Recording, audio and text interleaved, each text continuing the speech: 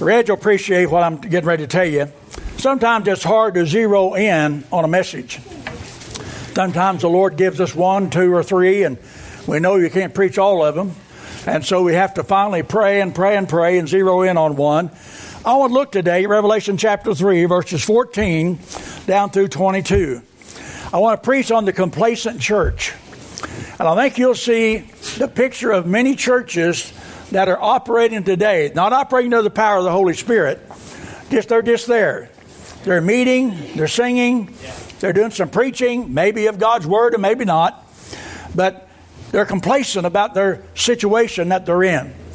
And it's easy to get that way. It's easy as a pastor and a preacher to get complacent about your situation. So let's read Revelation chapter 3, verse 14. And unto the angel of the church of Laodiceans write, These things saith the Amen, the faithful and true witness, the beginning of the creation of God. He said, I know thy works, that thou art neither cold nor hot. I would thou wert cold or hot. So then, because thou art lukewarm and neither cold nor hot, I will spew thee out of my mouth. You need to remember that, because very, very important there what he said. Verse 17, because thou sayest, I am rich and increased with goods. Sounds like the church of today, doesn't it? People today are rich compared to other people in this world. A lot of people have 3 or 4 four-wheel drive vehicles in the driveway and new cars and 2 or 3 homes and so forth.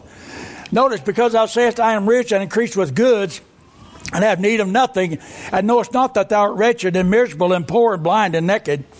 And notice this, I counsel thee to buy of me gold tried in the fire, that thou mayest be rich, and white raiment, that thou mayest be clothed, and that the shame of thy nakedness do not appear, and anoint thine eyes with eye salve, that thou mayest see.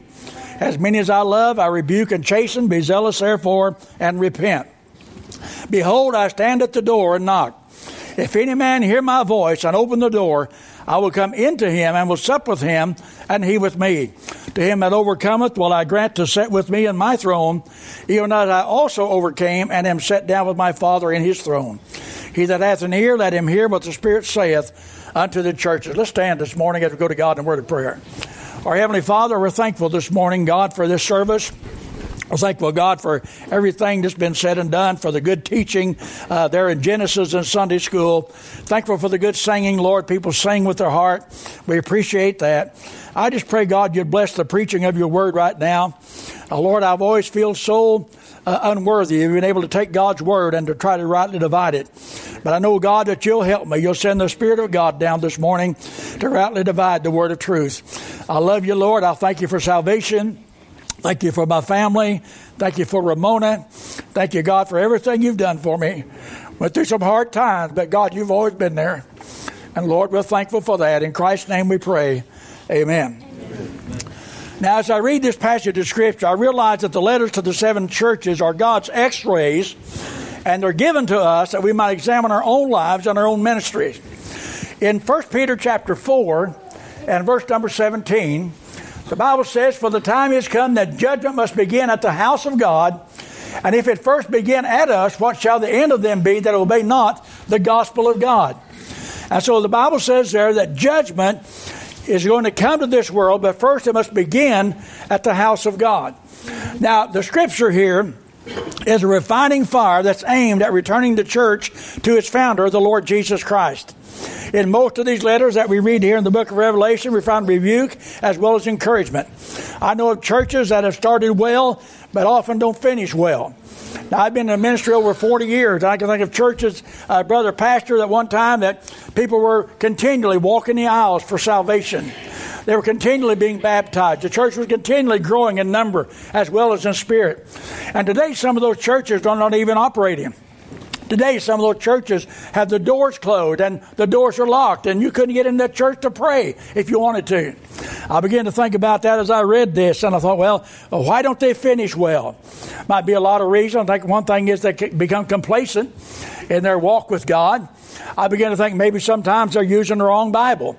Somebody asked me about the big revival that's going on that we hear so much about right now, and they asked me, what do you think about it? I said, well, what Bible are they using?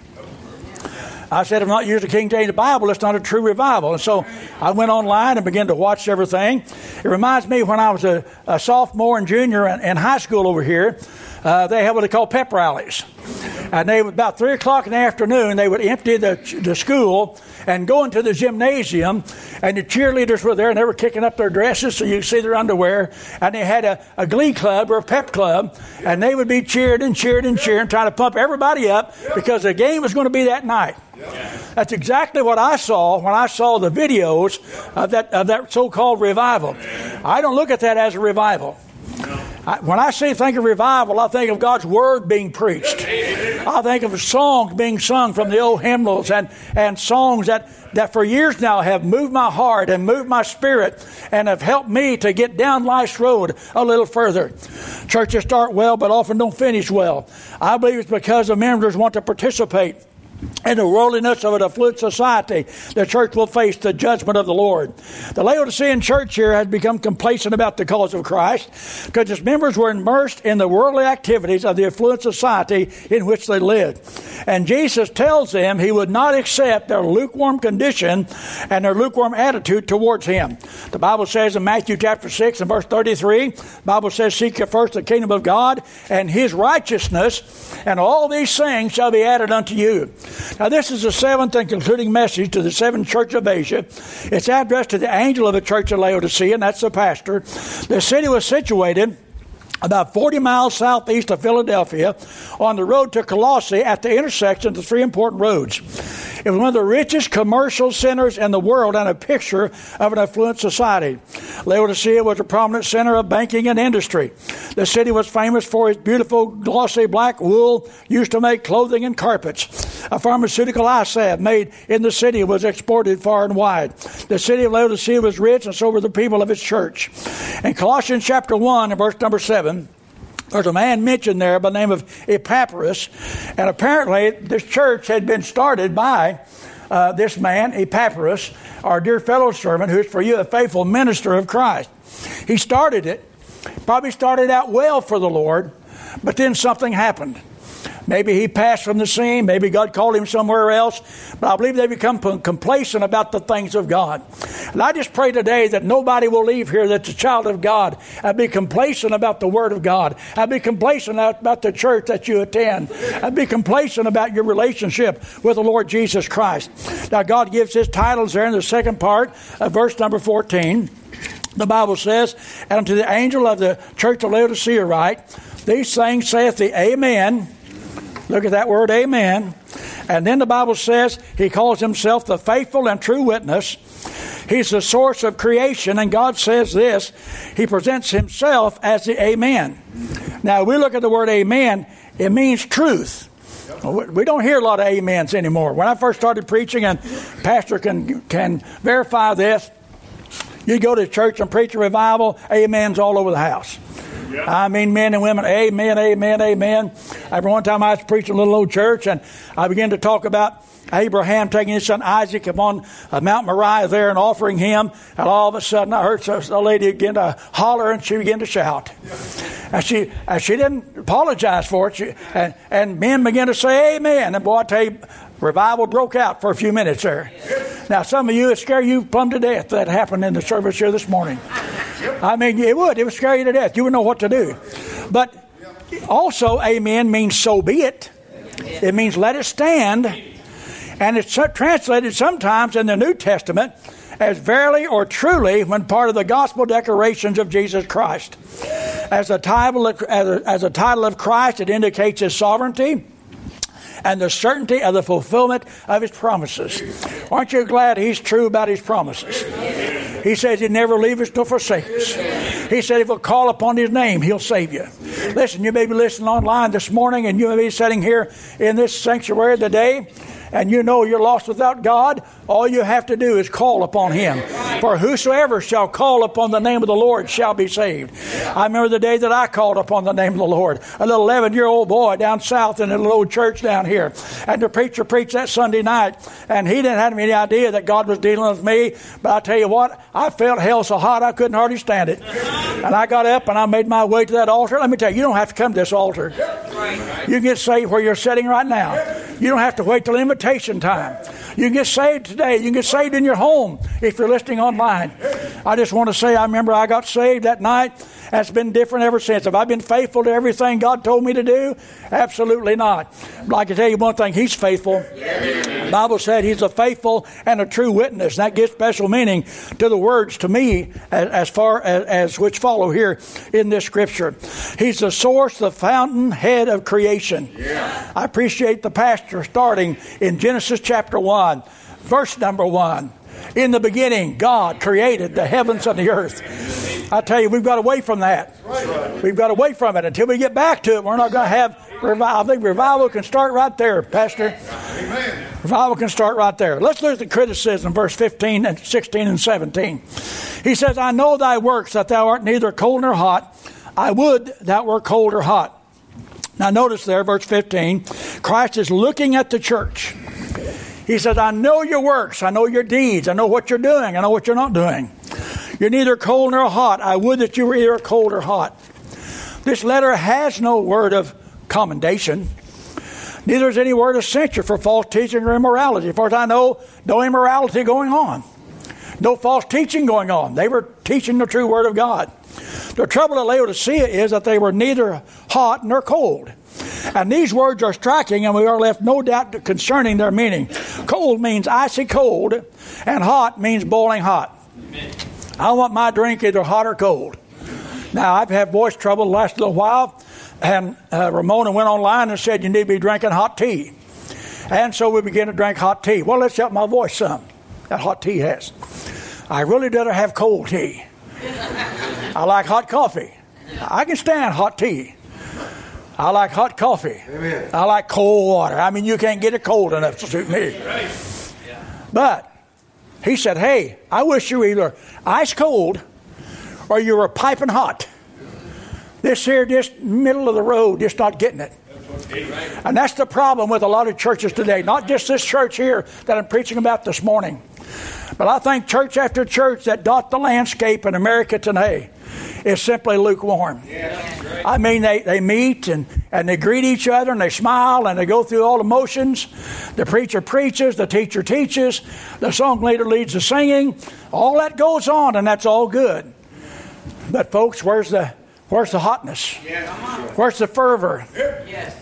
I mean, where's the heartburn that we used to have for the Lord Jesus Christ? Jesus Christ would prefer us to boil or freeze rather than simmer down to an insensitive lukewarmness. Outright rejection of the faith is better than the insensitivity to it that the Laodiceans had.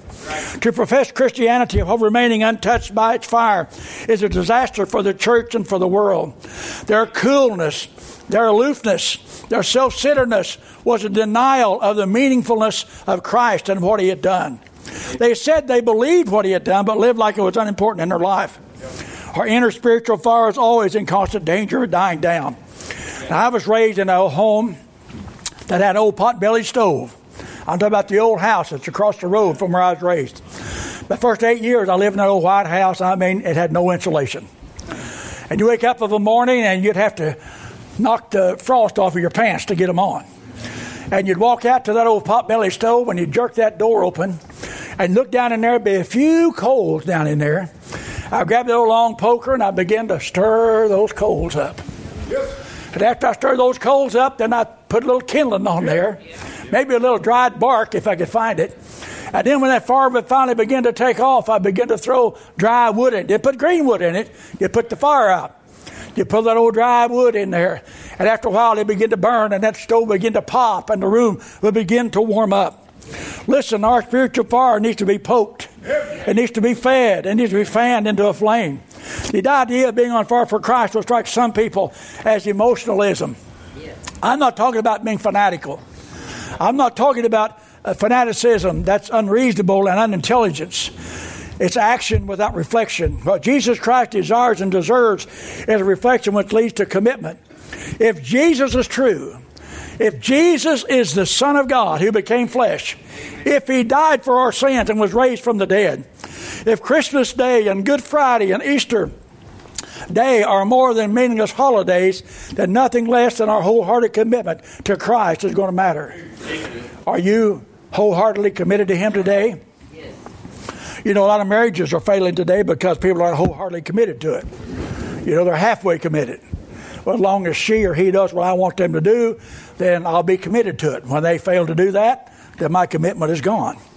This means putting Christ first in our private and public life, seeking His glory and obeying His will. Yes. Better for you and I to be icy in our rejection than to insult Him and the gospel with half-hearted indifference that communicates to the world that it holds little significant value to you and I. Amen. Compromising what He did, what He died for, is an insult which causes Him to experience repulsing nausea down deep. Notice verse 16. So then, because thou art lukewarm and neither cold nor hot, I will spew thee out of my mouth. Now, I want you to get that passage of Scripture, verse 16. A strong warning here is given to the spiritually indifferent. It's repugnant to the Lord for you to be lukewarm. Amen. Kind of like I don't like lukewarm coffee. Right. I like it hot. Amen. Some people like iced coffee, but I like hot coffee. Now, Jesus' repugnancy is expressed in a descriptive fashion. He said, I will spew you out of my mouth. Amen. That means to vomit. Over Christmas, Ramona and I spent our first Christmas sick. I told her, I don't know what next Christmas will be. I may be dead by then. But I said, all we could do was to vomit. And I could hear her in there, I said, can I help you? She says, you stay out of here. She said, I don't need you in here for nothing. So I didn't go in there. But lukewarm Christianity makes God that sick. Amen. He said, I see that. I wonder how many churches He sees that in today. He says, I see that lukewarmness. Makes me sick at my stomach.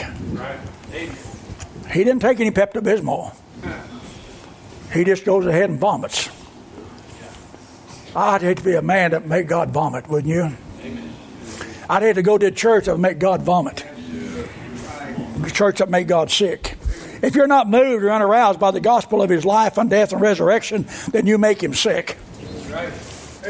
Jesus died for us. Amen. He went to the cross. Amen.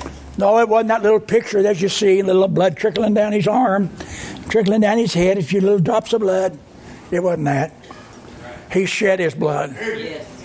When they took Him down, I don't think He had an ounce of blood left in Him. Amen. I believe He gave His all. Amen. He gave it all. Jesus paid it all. He didn't pay 75%. He paid it all upon the cross. John Wesley and his friends found that out, as having so many others before and since. But enthusiasm is an essential part of Christianity. Christ approves of it, even the church does not. Verse 17, read that. Because thou sayest, I am rich and increased with goods, have need of nothing, and knowest not that thou art wretched and miserable and poor and blind and naked. Affluence has put the church to sleep. Affluence, you know what that is? Riches. It has literally put the church to sleep. The members of that church were wealthy in material goods, but they were spiritually starving to death. They were poor spiritually. The lack of spiritual receptivity, devotion, and faith in God manifested in a lukewarm state. It's revealed in the exaltation of material wealth in contrast to spiritual riches. The Laodiceans were prosperous as far as material goods were concerned. I think that's a problem with the Church of America today. We are richer than any society has ever been. Richer than any generation's ever been. And yet, probably more poor as far as our spiritual condition is concerned. Christ quotes into boasting, I am rich and have become wealthy and have need of nothing.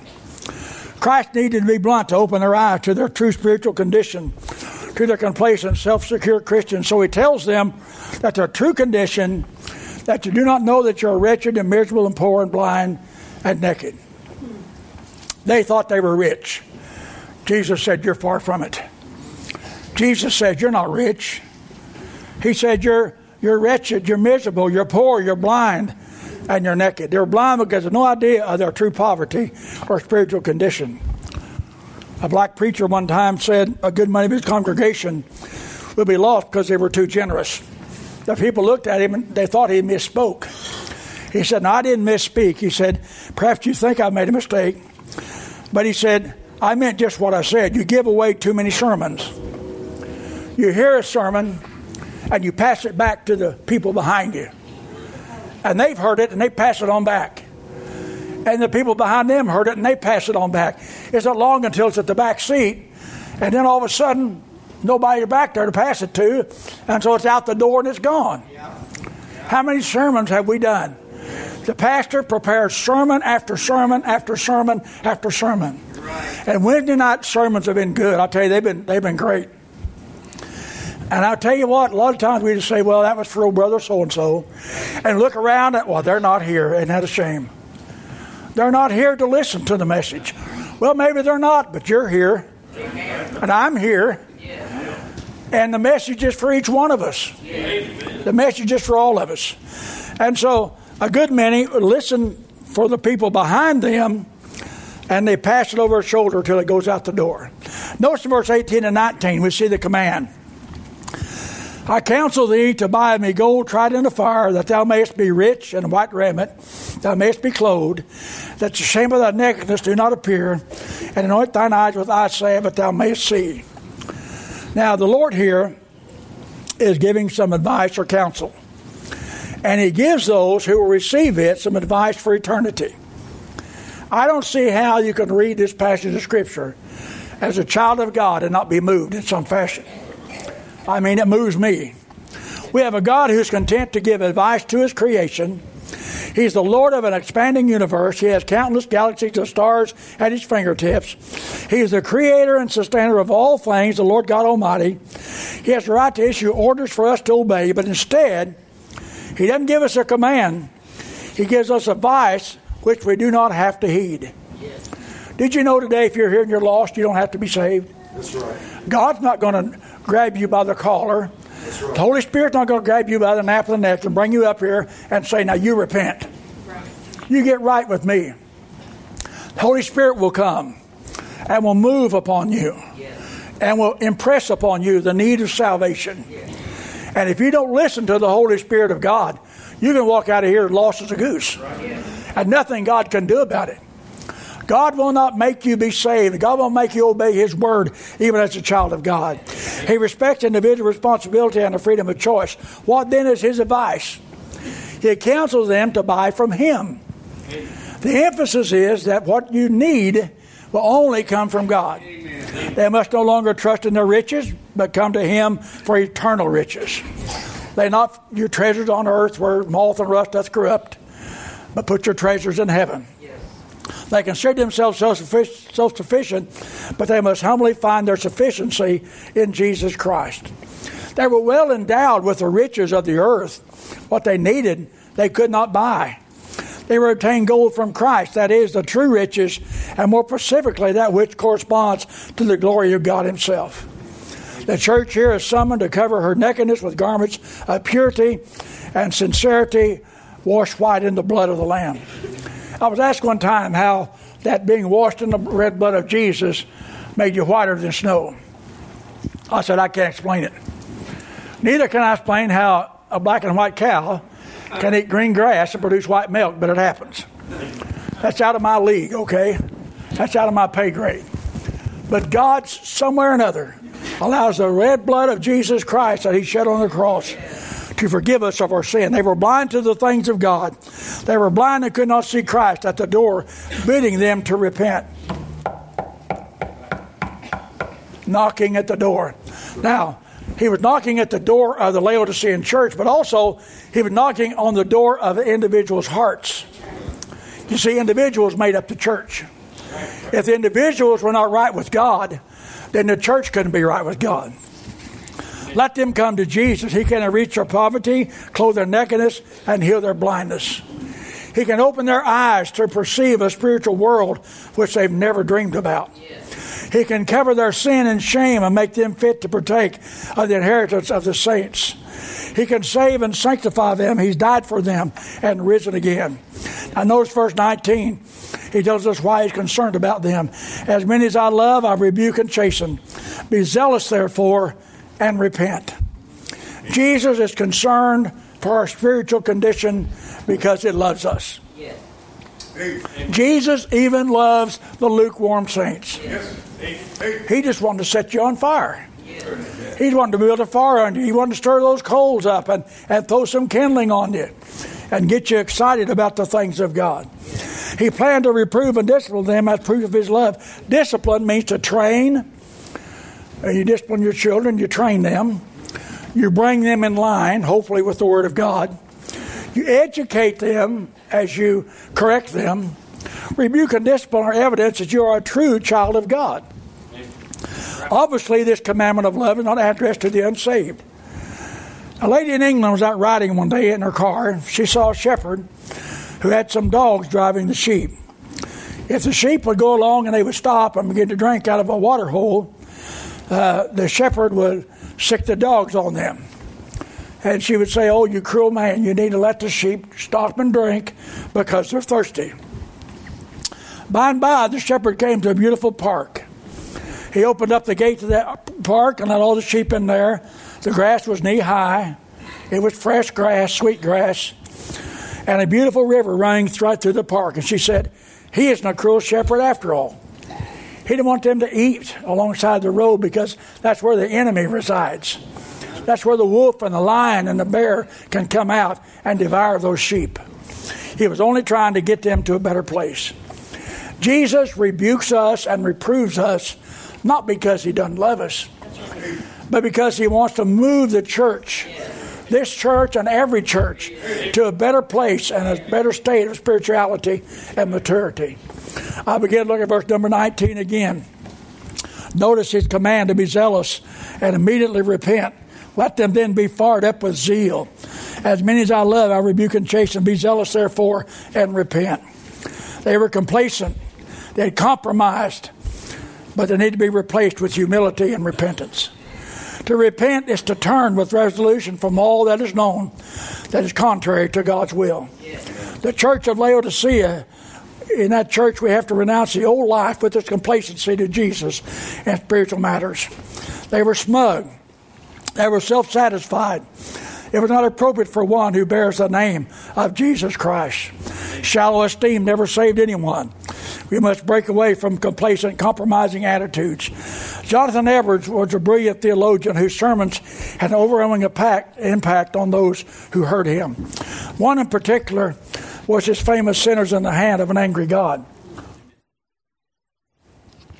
He preached that one Sunday morning. It moved hundreds to repentance and salvation. As a matter of fact, many people say that that sermon message sparked the revival known as the Great Awakening. From a human standpoint, it seemed incredible that such a far-reaching result could come from one message. Edward did not have a commanding voice. He did not have an impressive pulpit manner. He used very few gestures, and he read from a manuscript. And yet God's Spirit moved upon the listeners with conviction and power. Let me tell you why that happened. John Chapman gives us the story. He says, for 3 days, Edwards had not eaten a mouthful of food. For 3 nights, he had not closed his eyes in sleep. Over and over again, he was heard to pray, "Oh, Lord, give me New England. Oh, God, give me New England." Over and over, he would pray those very words. When he rose from his knees and made his way into the pulpit that Sunday, they said he looked as if he had been gazing straight into the face of God. Even before he began to speak, tremendous conviction fell upon his audience.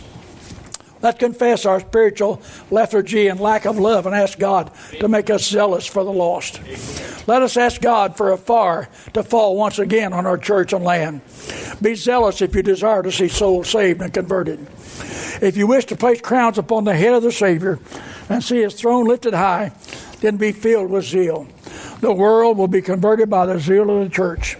Prudence, knowledge, patience, and courage will follow in their places, but zeal must lead the charge. Notice in verse 20 and 21 and 22, we see the commitment. Behold, I stand at the door and knock.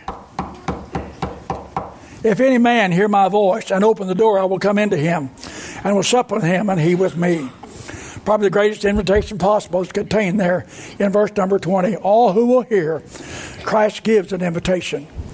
You may be listening online today, and this invitation is for you.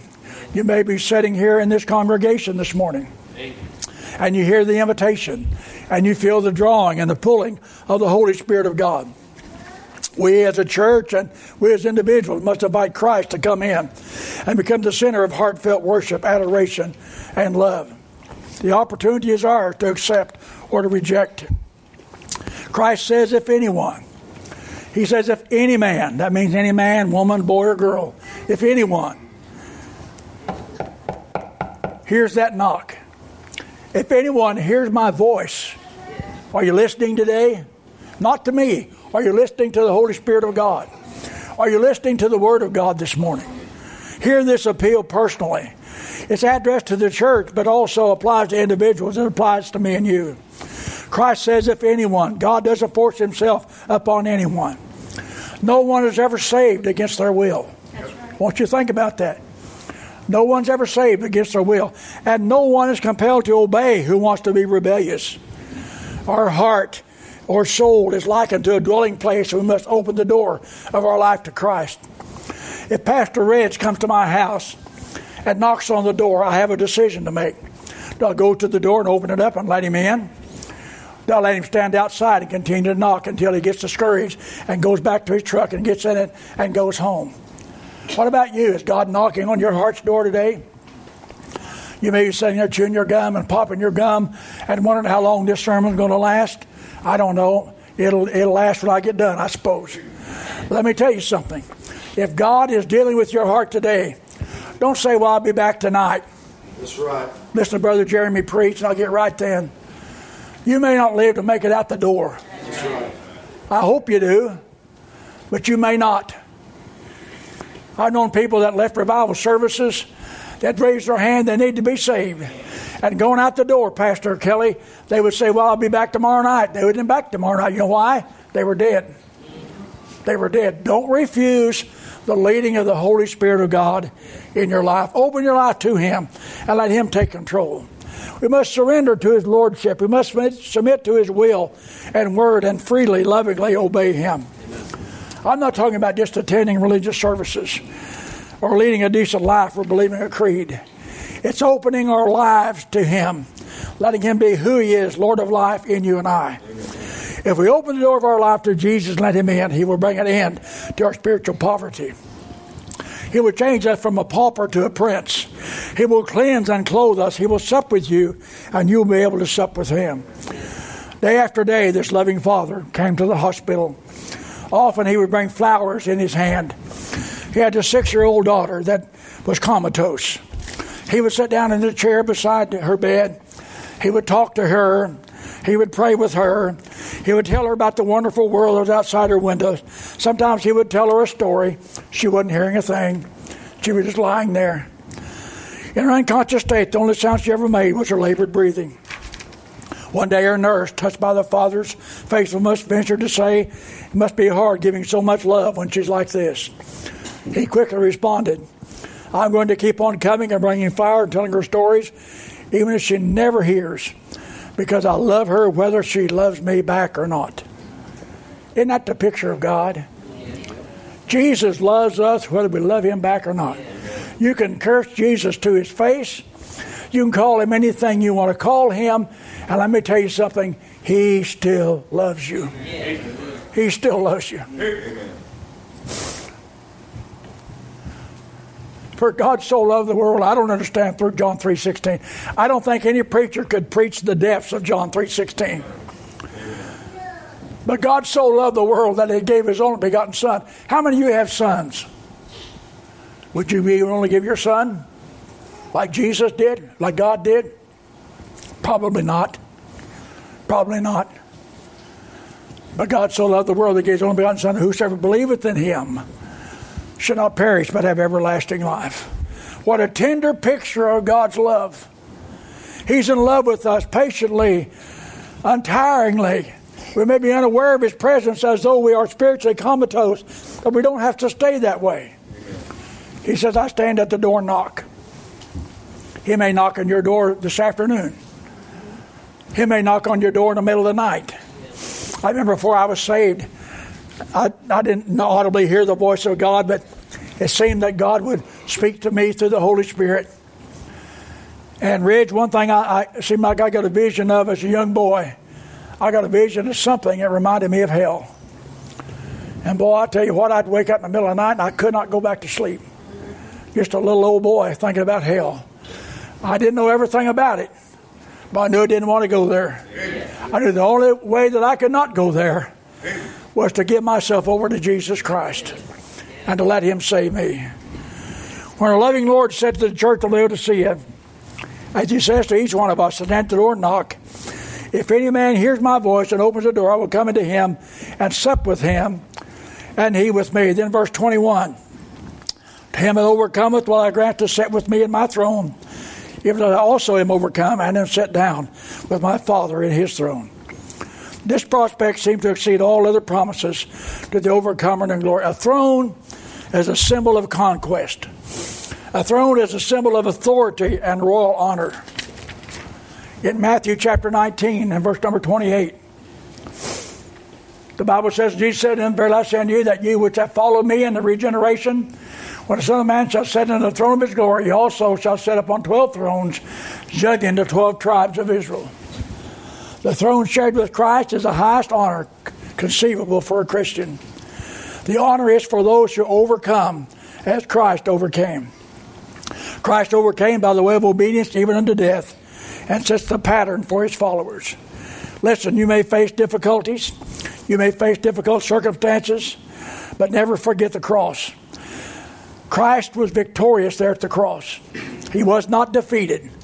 I mean, it looked like, when He died and said it is finished, His disciples fled. It looked like it was all over with. He didn't say, I'm finished. He said, it is finished. The plan of salvation had been paid for. Nothing you or I can do to add or subtract from that plan of salvation. And the person of salvation, who's Jesus Christ. They need not fear. They that are called to overcome the world, as far as Christ conquered, they too will conquer. Verse 22 concludes the letter. He that hath an ear, let him hear what the Spirit saith unto the churches. I want everybody to reach around here and grab this little object here that's sticking out the side of your head. Some of you have two of them. He didn't say if you have two ears. He that hath an ear. If you have one ear, He says, listen to what I say. He that hath an ear, let him hear what the Spirit saith unto the churches. Listen, He loves this church. He loves this church. He loves every church that's out there that's much like the church here that I preached about this morning. The church of Laodicea. He wants them to get on fire for God. He wants them to stop the complacency. He wants them to stop just coming to church and going through the motions. He wants them to be on fire. He wants them to preach the truth of God's Word. I think one reason we don't see revival today, whether it's the Asbury revival or whatever you're talking about, the Word of God's not preached. Reggie and I started preaching over 40 years ago. Every church in this country used the King James Bible. I remember when the NIV started coming in. I called it the New Ignorant Version. I know that's not what they call it, but that's what I call it. And it seemed like it took off like wildfire. You know why? That's one of the devil's Bibles. Amen. Anytime the devil can get between the true Word of God, he wants to do it. Churches begin to go backwards. Denominations begin to go backwards. I remember when Free Will Baptist started printing the NIV along beside the King James Bible in their literature. Now, why did they do that? Well, they knew they couldn't just switch overnight. So they put the NIV, they put the NIV on one side and the King James on the other side. When I went to Bruston Knob Church over 20 years ago now, they had that kind of Sunday school material. And the first thing I did, I gathered it all up, tore it all up, and made a fire out of it. The next Sunday they come into the church, where's our Sunday school stuff? I said it went up in flames. I said I'll send it back to hell where it came from. I got a little grief over that. Just a little bit. I said, folks, you cannot listen to both of them. You have to choose one or the other. And I'm your pastor. It's going to be the King James. And if you can't swallow that, bye. Hit the road, Jack. Don't come back no more, no more. The church began to grow. There wasn't two different voices they were listening to. Just one. That's right. Wasn't two different Bibles that they were trying to read. Just one. I don't even like to call them Bibles. I don't know what to call them. Trash? That pretty much covers it. Trash. That's where those books went. But notice there, he that hath an ear, let him hear what the Spirit saith unto the churches. Take heart to what he's written, is what he's saying. Although a different message was addressed in each church, in the message is a warning and exhortation for every church of every age. The church of Laodicea reminds me of the legend of King Midas. The story goes in the legend of King Midas, in return for acts of kindness performed for the gods, King Midas' wish was granted that everything he touched should turn to gold. That worked pretty good for a while until he began to touch his food. His food would turn to gold before he get in his mouth. He'd reach out and get a glass of water, it would turn to gold before he get up and drink it. He finally realized, you know what's going to happen? I'm going to starve to death. I'm going to literally starve to death because everything I touch turns to gold. The church of Laodicea was wealthy, but it was a false prosperity.